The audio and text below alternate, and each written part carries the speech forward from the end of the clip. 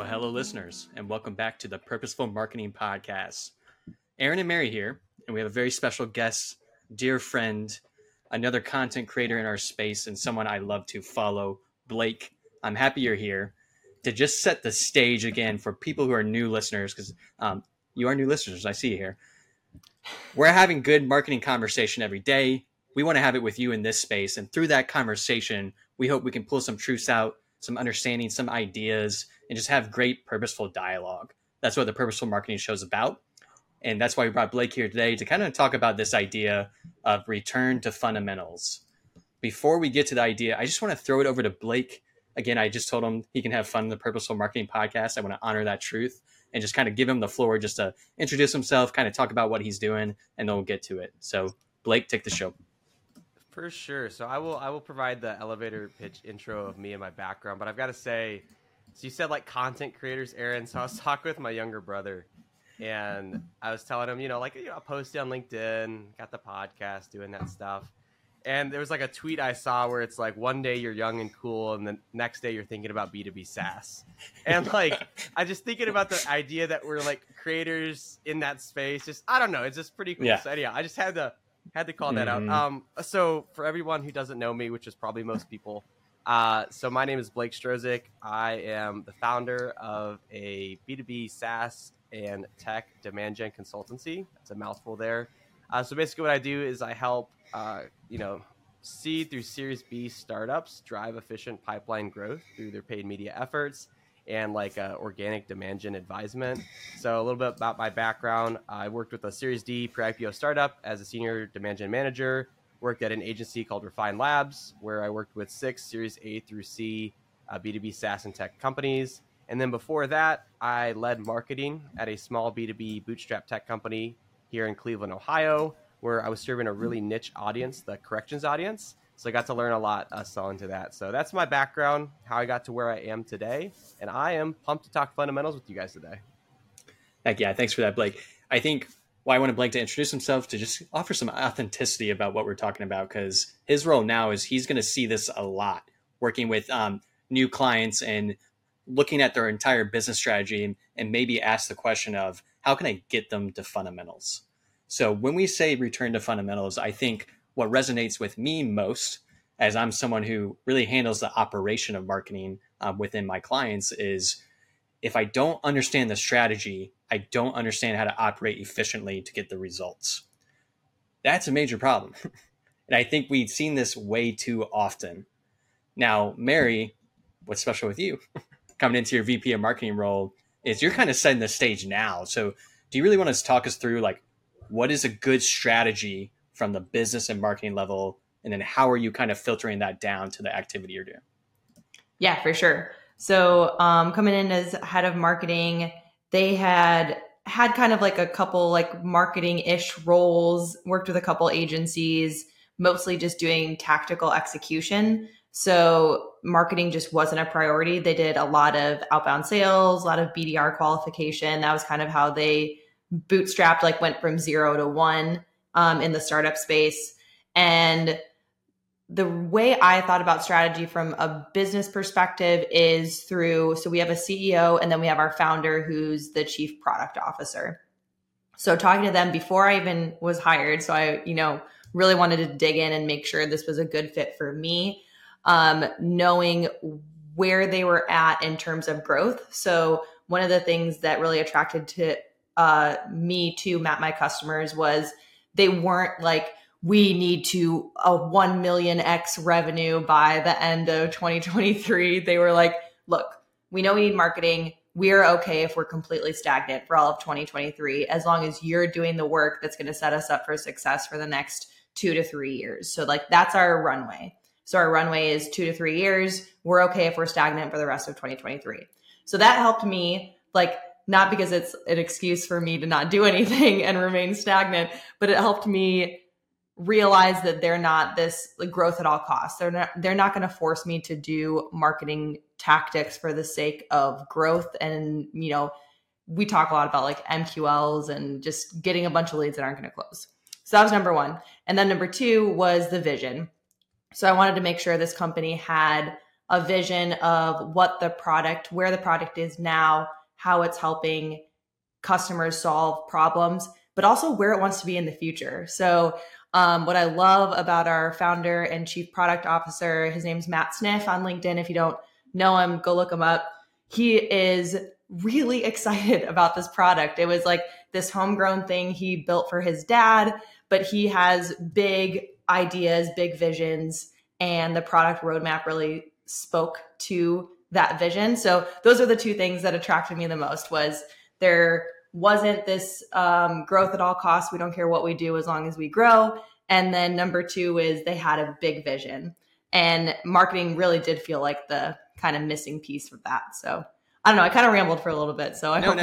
Because I think what I wanted to do with you is like give a real example of this process now. So then I could ask the question to Blake first, and then we can all answer essentially, why is this not happening? Like, why is there not a good business strategy in place? Blake, you're talking to a lot of clients when you come in. Like, what are the things you are observing, or just generally what your thoughts are on that question? So, no, that's super helpful context, Marion. Yeah, Aaron, good. I think a good job teeing it up there. I think, what stuck out to me, Mary, first about what you said, then I'll talk broadly about what at least I see with the clients I work with. So one thing that you really talked about was just really alignment with the founders and co-founder, right? Or the chief product officer, the founder, and the CEO, where they know like, okay, this is a strategic investment that we have. We're okay if we're stagnant, which is something that like you said, it's not an excuse to not be accountable to results, but it is expectation setting where it's like, okay, we know our sales cycles are X, or we know we need to figure out which segment's going to work. So you have that room to experiment and do it the quote unquote right way. So you're not forced into, prioritizing short-term results. So I think for me, what I see, and I think you guys have probably seen this too, really there's a couple of fundamentals to have in place for a company to, have good aggressive growth. And so it's at a company level, so the company strategy, and then like the marketing strategy level, and those bleed into each other. So at the company level, kind of how I see it is you have the market opportunity.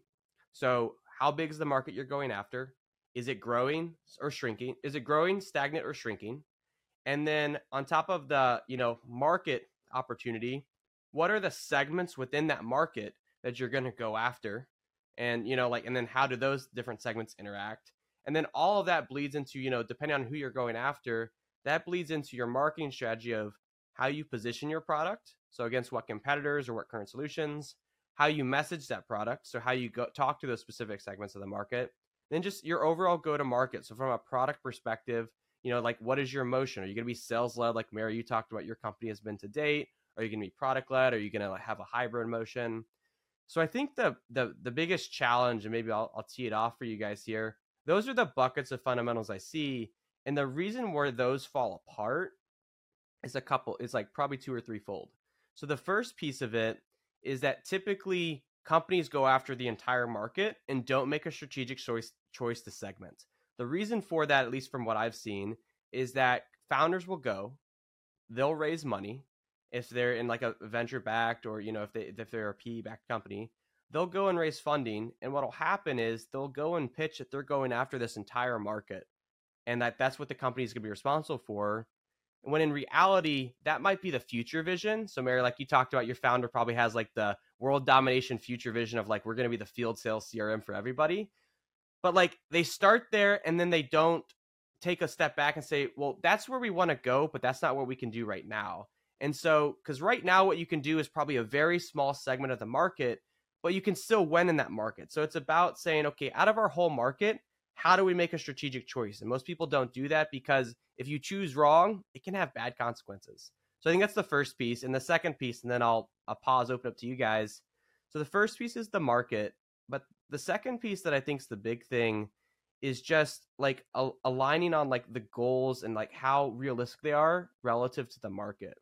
So once you've decided your market and you have to decide you have to hit an ARR or pipeline goal, you have to understand if that's realistic. So if you sell a $10,000 per year tool, well, if you take your pipeline goal for the year, you backwards engineer how many $10,000 deals does it take to get there, you can kind of see like, okay, is this realistic to have 100 deals come in when our total market is 500 accounts? Are we going to have 20% of our market come inbound? Probably not. So I think like that's the biggest piece is like, number one, you have to define your market, then you have to segment it. Number two, you got to get all that positioning and messaging in place. And number three, you have to align that all with the goals. And so I'll pause right there, tee that up for you guys, but that's what I see at scale. And so I don't know if you guys have seen something similar. Definitely. I'll riff on it a little bit and I'll pass it to you, Mary. I think for my non-SaaS listeners, because you guys are out there, I think something that happens in SaaS more is, right, someone says I have product market fit and they really don't have it. And that's kind of what Blake is talking about of like, was there actually a strategic choice to get to product market fit and how do we get there? For my non-SaaS listeners, how I would kind of think about this is essentially, who are my target relationships that are most important for me to reach now? Then segment them out and understand like what services I can provide for them that are best suited for them. That same scenario doesn't quite happen as I laid it out, right? It's we start with a service and then we work our ways backwards. So we just gave you a SaaS scenario, a non-SaaS scenario, but I think what Blake said sticks. I think the one I'll work with first is like strategy. Is I think the why that doesn't happen is because of who is the one leading the strategy. And I think that's where, as marketers, at least on my client side, I'm working in the agency, it's sometimes it's convoluted. Sometimes it's sales. You mentioned the motion. Sometimes sales is leading that strategy, depending on the motion. Sometimes it is the CEO. Sometimes the board has quite a bit of weight with the strategy as well. So what I'm talking about is all these different stakeholders that may shift alignment. I think that's part of like the reason of why we got here. And I think there's different ways to solve it. Mary, I'll pass it to you. Just from the strategy standpoint, do you kind of want to riff on that a little bit? Yeah, I totally agree with you guys from like the SaaS and service oriented business. And I then, before I was at Gorilla on the service side, I was on like manufacturing product side. And, you know, it was a big company, a huge industrial company. And, you know, strategy didn't bleed down. So top executives might have had a strategy, but it didn't really reach the mid-level or kind of user tier, so like the very low tier, which is where I was as a marketing specialist. And so I was like operating with no goals and no strategy in mind because it just didn't ever bleed down to that level. So I think that's an interesting one too. And I'd be interested, like kind of curious to get your guys' take. We were also kind of the leader in our space, like far and away, like had more than 50% of market share. Like, so I think in a way, product businesses or manufacturing businesses that have been around for a long time can get a little bit comfortable in that. And so the strategy just becomes like, continue, like don't decline, like, you know, maintain our 2 to 3% revenue growth year over year. And then, you know, red flags if anything changes there. So that's just another interesting take that I've noticed. I agree with your guys' takes on SaaS and service, and then that's just an interesting thing on the product side.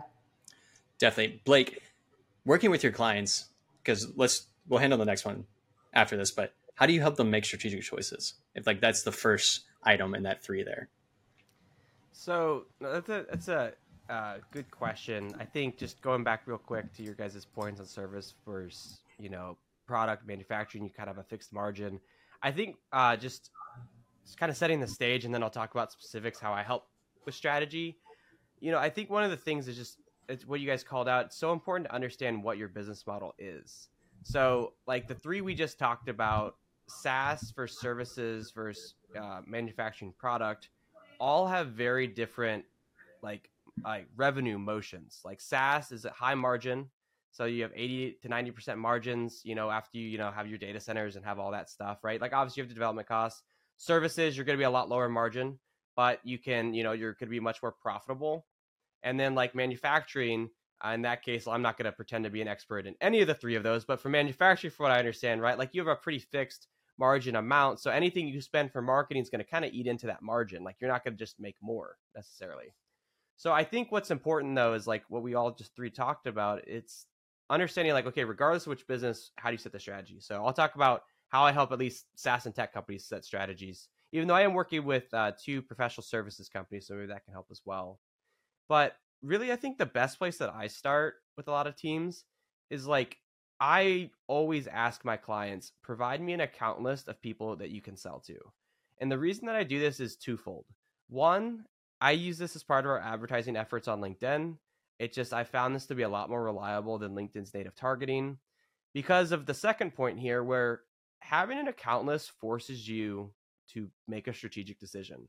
It forces you to go into a third-party database, to go into your CRM, to go build it for yourself, but to basically say, hey, these are the people that we can sell to. Like, it's not just saying like, oh, people will find us or we'll find them on LinkedIn. It's saying like, no, like these are the people we've identified based off this firmographic, psychographic, whatever data that we know we can sell to. So that's like the biggest piece I see. Now, the pitfalls of that are like, you could choose the wrong account list. Like I've done that before, and you don't sell to that segment. So that kind of sucks. And then on the other piece of that is that like, you go after an aspirational account list where you say, we want to sell to all these big logos when you don't have fit with them yet, or you're not equipped to sell to an enterprise motion. So that's where I would say I would start. I don't know if you guys have used that in the past, but I definitely do the account list as like kind of the forcing function for being strategic. I think that's a wonderful tip. I even wrote it down for myself, so that's how impactful it was. Same. Yeah, I think another thought, because I want to stay with strategy real quick before we move to the next one, is once you make a strategic decision, you have to make a decision to say, like strategically, what is very unique for you to say. And I think that's another pain point that I face a lot with my clients is it's not enough to just say, these are the people we can sell to. Like now it's the next step of the strategy. It's like, what is the unique, important POV that I need to tell these type of customers? I think that's also a strategic decision that has to happen at the top so we can have a good strategy and have good marketing. And if you don't, you have bad strategy, bad marketing, as we put it. So, okay. Any follow-up to that, or do you want to move to number 2? I'll just pass to you, Blake. You can set us up for number 2. Yeah, so I think, before we kind of get to point 2, I think one way to highlight the importance of setting an account list strategy and like how it can help with differentiation. So I'm a services business, right? I'm a one-man consultancy, and work with a couple of contractors, but basically what I sell is a commoditized service, right? I sell paid ads management. You can go on Upwork, you can go on Fiverr, you could go into your LinkedIn DM wasteland and see a bunch of people selling that type of service. So it's like, for me, right, I live with this every day. How do I set apart from other competitors, right? Quote unquote competitors. And so the way I think about this, and I mean, this bleeds into how I work with clients, is that I have 2 or 3 core differentiators. So the first is focus. So I could sell to anybody in B2B, but I choose to sell into B2B SaaS and tech.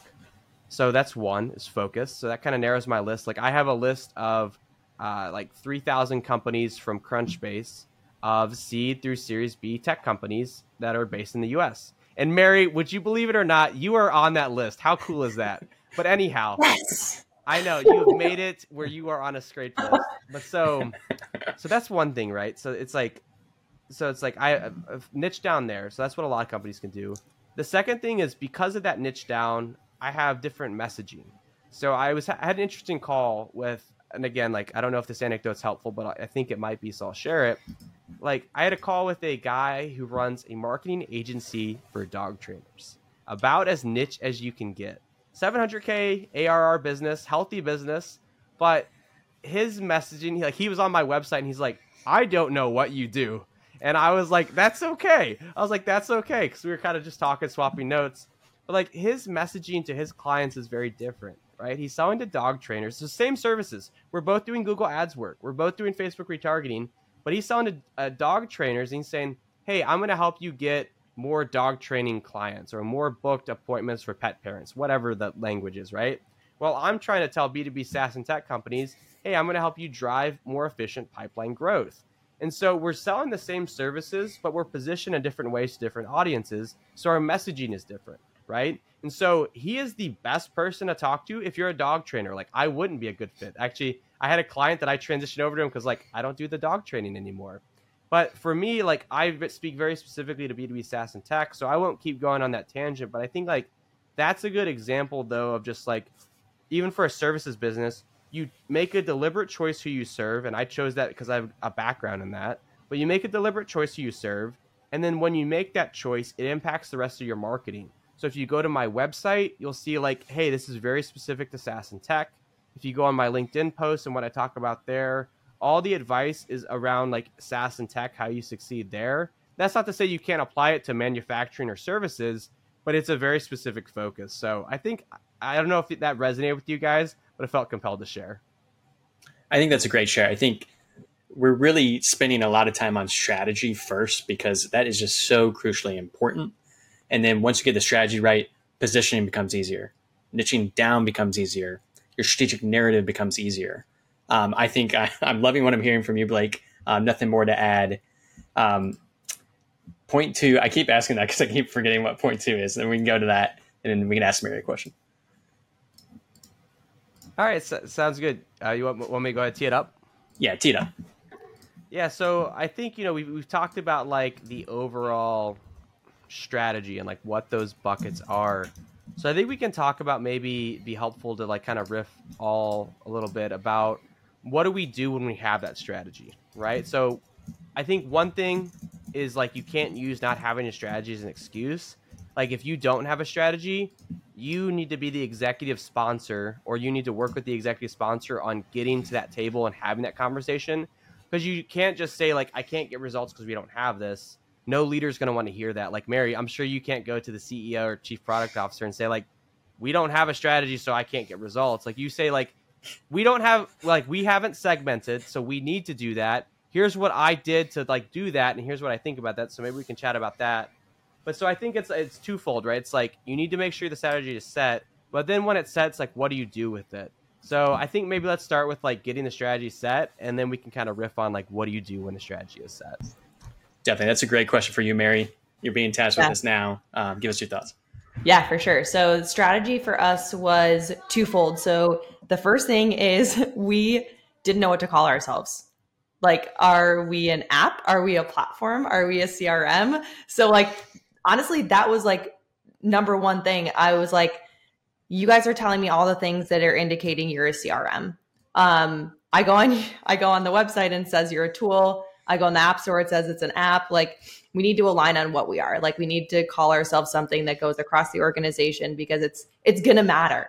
And, it came up in sales conversations. One of my sales guys was like, yeah, I had a conversation with somebody and he asked me point blank, are you a CRM or aren't you?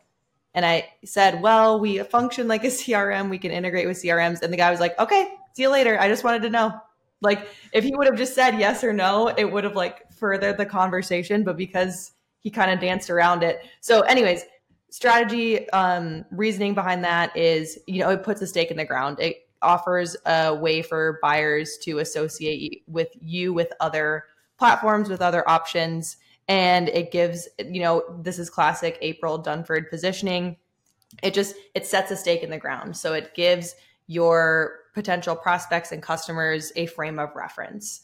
So that was number one. And then number two was, who are we going to go after? So yes, we can sell to every single outside field sales team, but we really need to start defining who are the best fits for us.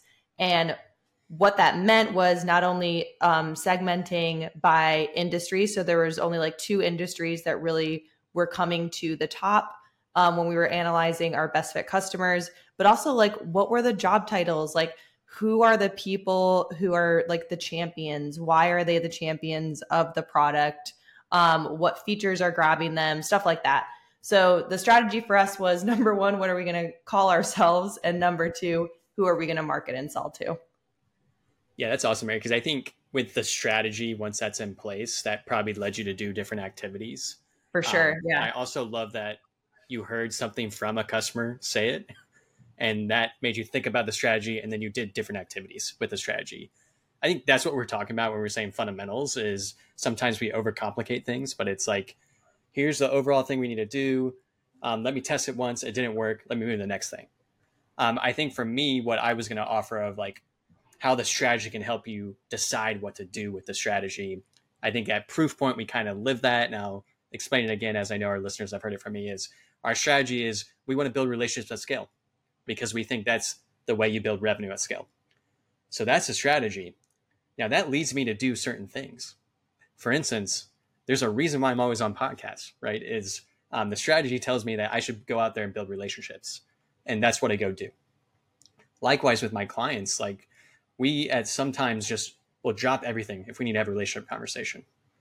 The marketing, that stuff can come later. If I see that someone needs to have an empathetic relationship conversation, that's what we're doing because we're trying to build a relationship at scale. I'm just giving us some examples here of like, you had that overarching strategy. Well, now your activity is going to be different, right? I think that's, again, why we're talking about it's just so important to have that in place so that you can do the fundamentals with what you do with the strategy. Any follow-up to that, Blake? Yeah, no, I think you guys have both mentioned some great things, Mary, on like tactically how you've done that, and then Aaron on the relationship piece. And I think one thing I'd add to both of those, or just to supplement to that, so I'll provide an example from a client I had worked with, and I use them as an example a lot because I think they illustrate it well. So I had one of my clients, they're a seed stage startup, and who they work with is they sell to strength and conditioning coaches at universities in the US. So that's about as niche as you can get in B2B, right? There's a very set number of universities in college athletics. There's a very set number of strength and conditioning coaches. But what's beautiful about that is that they're very clear on who they're going after. So while their market isn't huge yet, like they have plans to expand to the larger fitness, corporate wellness market, they're going after a very specific segment where their founder has a network, where they have, good experience. But one thing that I want to share from that and like how this drives strategy. So we've been running ads for them for a couple months, or I had been running ads for them a couple months, and we'd been running them together. And we just weren't seeing inbound come in. And so we're like, okay, well, why is that? We feel like we're saying the right message. We know we're targeting the right people. We can go very tactically go into the LinkedIn ads, demographics report, pull in, here's universities, here's the job titles, all that stuff. So why aren't we having people come inbound? We can't get this off the ground. Well, when we looked at how strength and conditioning coaches buy, what we found were they typically don't come inbound and talk to a vendor. What they're used to is they're used to somebody reaching out to them to give them a trial of the product, or to give them like very tactically hands-on, like how can they use this product? And they're used to having free pilots. They're not used to having like just a demo. They're used to like, let's try this for 6 weeks, see if it works. So what we did strategically based off that is we changed our go-to-market like conversion point. Instead of saying like, okay, I want you to request a demo, we said, okay, I want you to see if you're interested in doing a free 6-week trial. So we'll front some of the equipment, we'll front some of the coaching, and then you can get this. And so the reason I think that's relevant to this conversation is because like basically what your strategy does, it gives you a jumping off point to reverse engineer your buyer's buying process.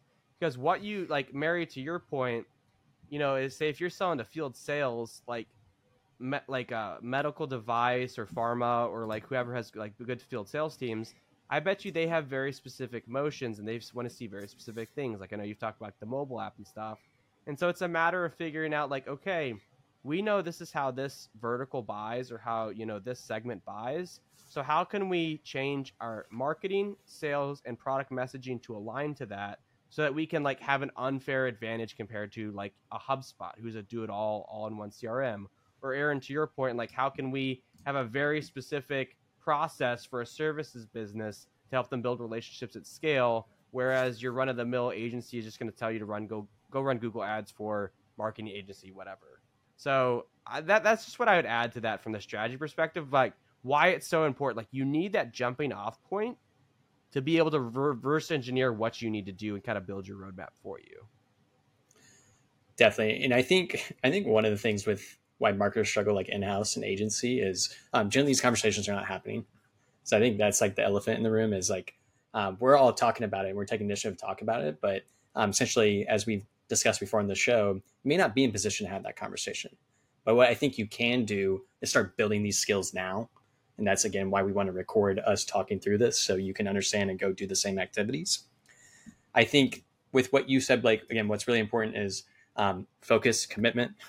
Then you can do the activities. Listen to Blake and Mary's examples of actually how they did the activities. It's going to be different for everyone. But what they did is have a strategy they committed to. It's going to allow them to do different things. Then we get to the third point, which I believe was goals. Correct, Blake? So I'll let Blake tee this up, but this is one I'm so resonant with, as I'm definitely tasked to help clients understand what their goals are and how the actual marketing execution led to those goals. So Blake, you can tee us up again and we'll take it. Yeah. So, I mean, I know you guys have both seen this working agency side and probably seen this internally as well, but like goals hit the entire spectrum. You see some goals where it's like, okay, that's realistic. That's a good stretch goal. You see other goals where you're like, there's no way we're ever going to hit that goal. And then sometimes there's no goals and you're like, how are there no goals? Like, I don't understand that. So I think across the three of them, right? Like what's consistent? So I think to consistently set good goals, like how that like plays out is that like, it's so important to, when we talk about the strategy, understanding your market and market opportunity and how that relates to your goals. So that's one piece of it.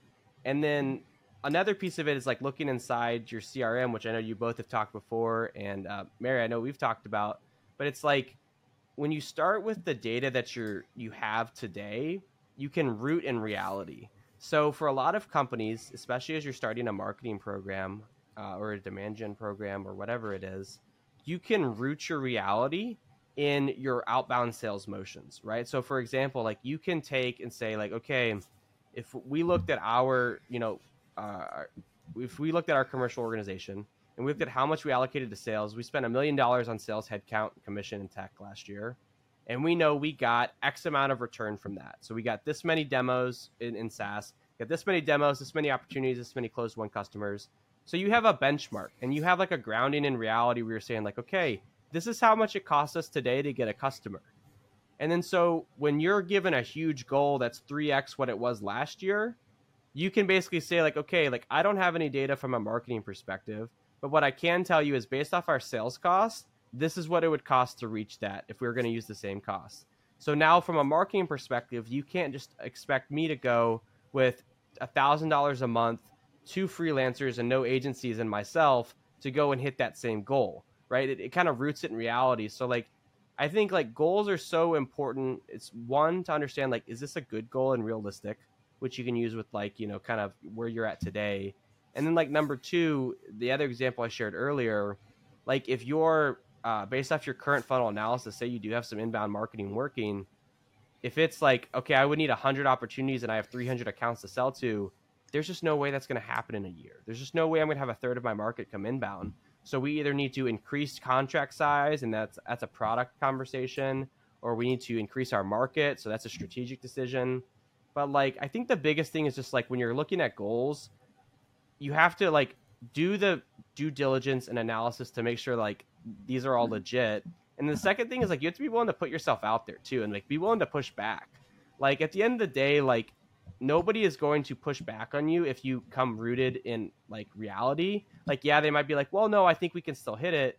But like, don't be afraid that like, oh, I'm going to lose my job if I push back on this. Like, obviously everyone's situation is different. It's not job advice, but like, I have always treated it such a way where it's like, I am always going to speak what I think is the truth. And yes, sometimes you need to be a little bit more political about it, or a little bit more, what's the right term about it? Like a little bit more refined in your approach, buttoned up. But like at the end of the day, like you do, like if you're signing yourself up to a goal that you're going to fail, you're not going to be happy doing that. So went a couple different ways there. I think a couple of good starting off points for you guys. Love it. Now, Mary, I'll give you the floor because again, you're doing this now. You're being tasked with goals and the strategy, and maybe you have some actual experience you can offer the listeners.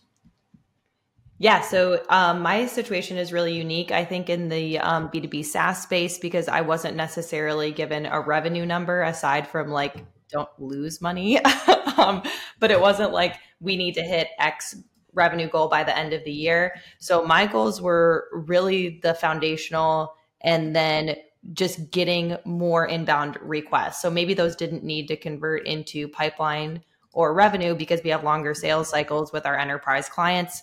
But hey, can you just like show us this works? Show us this new messaging is working. Show us that the focus, the strategy that we're executing, just give us those leading early indicators. So as far as goals, like that's really the only goal I have as far as results. Now, what I'm tracking myself is like those other indicators. So my goal, let's say, is prove the strategy is working, prove that segmenting and positioning is driving real results. So my goals look a lot different than, let's say, product or sales. So mine is refining the website, getting case studies up, making sure we're promoting the podcast better. So those are my goals. Those are my execution level goals. And then at the end, the only thing I report to anybody in the company is, yes, the strategy is working, or no, the strategy is not working. I love that. There's so many great things there, because I think for three of us, we've all somewhat been revenue marketers, or we've been tasked for revenue. And a lot of what you talked about, Mary, is like learning, like having visibility to what we're doing. I think that's a key learning from this episode, is like sometimes when we say goals, I think they should be rooted in these quantitative things you look at, and kind of how Blake said, rooted in reality, is like there should be some numbers that matter to your business. But as marketers, I think also goals can be key learnings. We need to validate this before we commit and scale it. We need to just figure out what messaging works. Like those are all great goals too. And what resonated with what Blake said is like putting stake in the ground. Like these are the goals. I think what happens so often, I work with so many clients that don't have a CRM, or they keep everything in a spreadsheet. They need someone to come in, put a stake in the ground and say, these are the goals. They certainly should be rooted in reality. They certainly should be realistic. But also if we put that and write it on the wall, we're much more likely to reach it than continue to say like, well, I don't really know. There's no strategy in place. I don't know what to do with the strategy. Like, where are the goals? I think that's a cycle we're trying to get out of, right? By returning to the fundamentals. Any follow up on that, Blake? Yeah, I was just going to say something what you both said just resonated with me, where it's like, and it's okay to like miss a goal. Like I think people need to like hear that, and like I needed to hear that. Like I wish I heard that 4 or 5 years ago when I got started in B2B. But like it's okay to miss a goal. What's not okay is to miss a goal and not improve, right? Because so much of what we do in marketing, like Mary, I'm sure you're coming to this a lot. Aaron, I'm sure you deal with this with clients. I deal with this all the time, where it's like, all right, based off of the data I have, and based off of what I know now, like here's my business case. This is what I think we should do. And I'm going to use this to measure it. And here's my hypothesis. If we do X, we will get Y. But a lot of time, and more than like, if you're on LinkedIn, nobody ever misses a goal, right? Everybody always crushes it. Nobody has ever had a bad campaign. Everybody has gone up and to the right. You look even like I look at like my website sometimes, I'm like, okay, like I need to like tone this down. Like this is just not, but it's like, really what it comes down to is like when you fail, or like when an experiment doesn't work out, what's just so important is that you learn. Like, so like, I mean, Mary, in your case, I'm sure like, you're going to go after some segments that might not work, and like, that's okay. But it's like, okay, well, at least our learning, like Aaron, to your point, what is our key learning? Our key learning is we learn that segment doesn't resonate. Like I recently went through this with a company where it's like we've been going after these segments of their audience for, over 3 quarters now, and we just have not been able to generate the traction. And I've like listed out like, hey, here's everything I think of why this isn't working. But I think there's actual value in that, of being able to say, we went after this, segment, and we had this goal to drive more inbound from there. We didn't hit it. Here's why we think not, and here's what we're going to do after it. Like there's value in that. It's not like you wasted time and didn't miss a goal. As long as you learn from something and act on it, totally okay. At least in my book. Some people's books, not so much, but I don't really care what their books talk about. I think it's important. Definitely. I would love to end on that one there, because I think if anything, what we're trying to show you is we all got here today from learning and failing. And that's why we're recording these episodes for you listeners. So the one thing I want to give Blake a chance to say, if people want to ask Blake a question or find Blake, where's the best place for you, Blake? Yeah, so no, this has been great. The best place to reach me, you can reach me on LinkedIn. There's 2 Blake Strozyks in the US. I'm the one with the yellow background behind my head. So you could reach me on LinkedIn. I have a couple of things. I have just a couple of quick plugs that could hopefully help people. I have a new podcast coming out. So Mary's actually the first guest that's coming out soon. Hopefully at the time this recording goes live that it's out. I also have a B2B DIY ads guide. So it's like 87 pages in a Google Doc of like how to think about your targeting, your segmentation, your positioning, how to get a lot of technical stuff set up on the ad side. And then you could just always also shoot me just a DM. I might take a couple days to respond, but I do typically get back to most DMs. So those are like 3 ways people can reach me or can get some additional resources. Excellent. I have downloaded the DIY B2B ads guide. It's awesome. So I'll plug that as well. Definitely ask us questions. Mary, myself, James, who's not here today. He'll be back next week. Thank you for listening to the Purposeful Marketing Podcast. My spiel that you can find it everywhere: Spotify, Google, YouTube, wherever you consume content, we are there. We are taking guests. The best place to get on the show is just DM me. Ask one of us. We'd love to have you on because I think these conversations matter. So with that, I'll bid you farewell. I appreciate you listeners. Have a good one.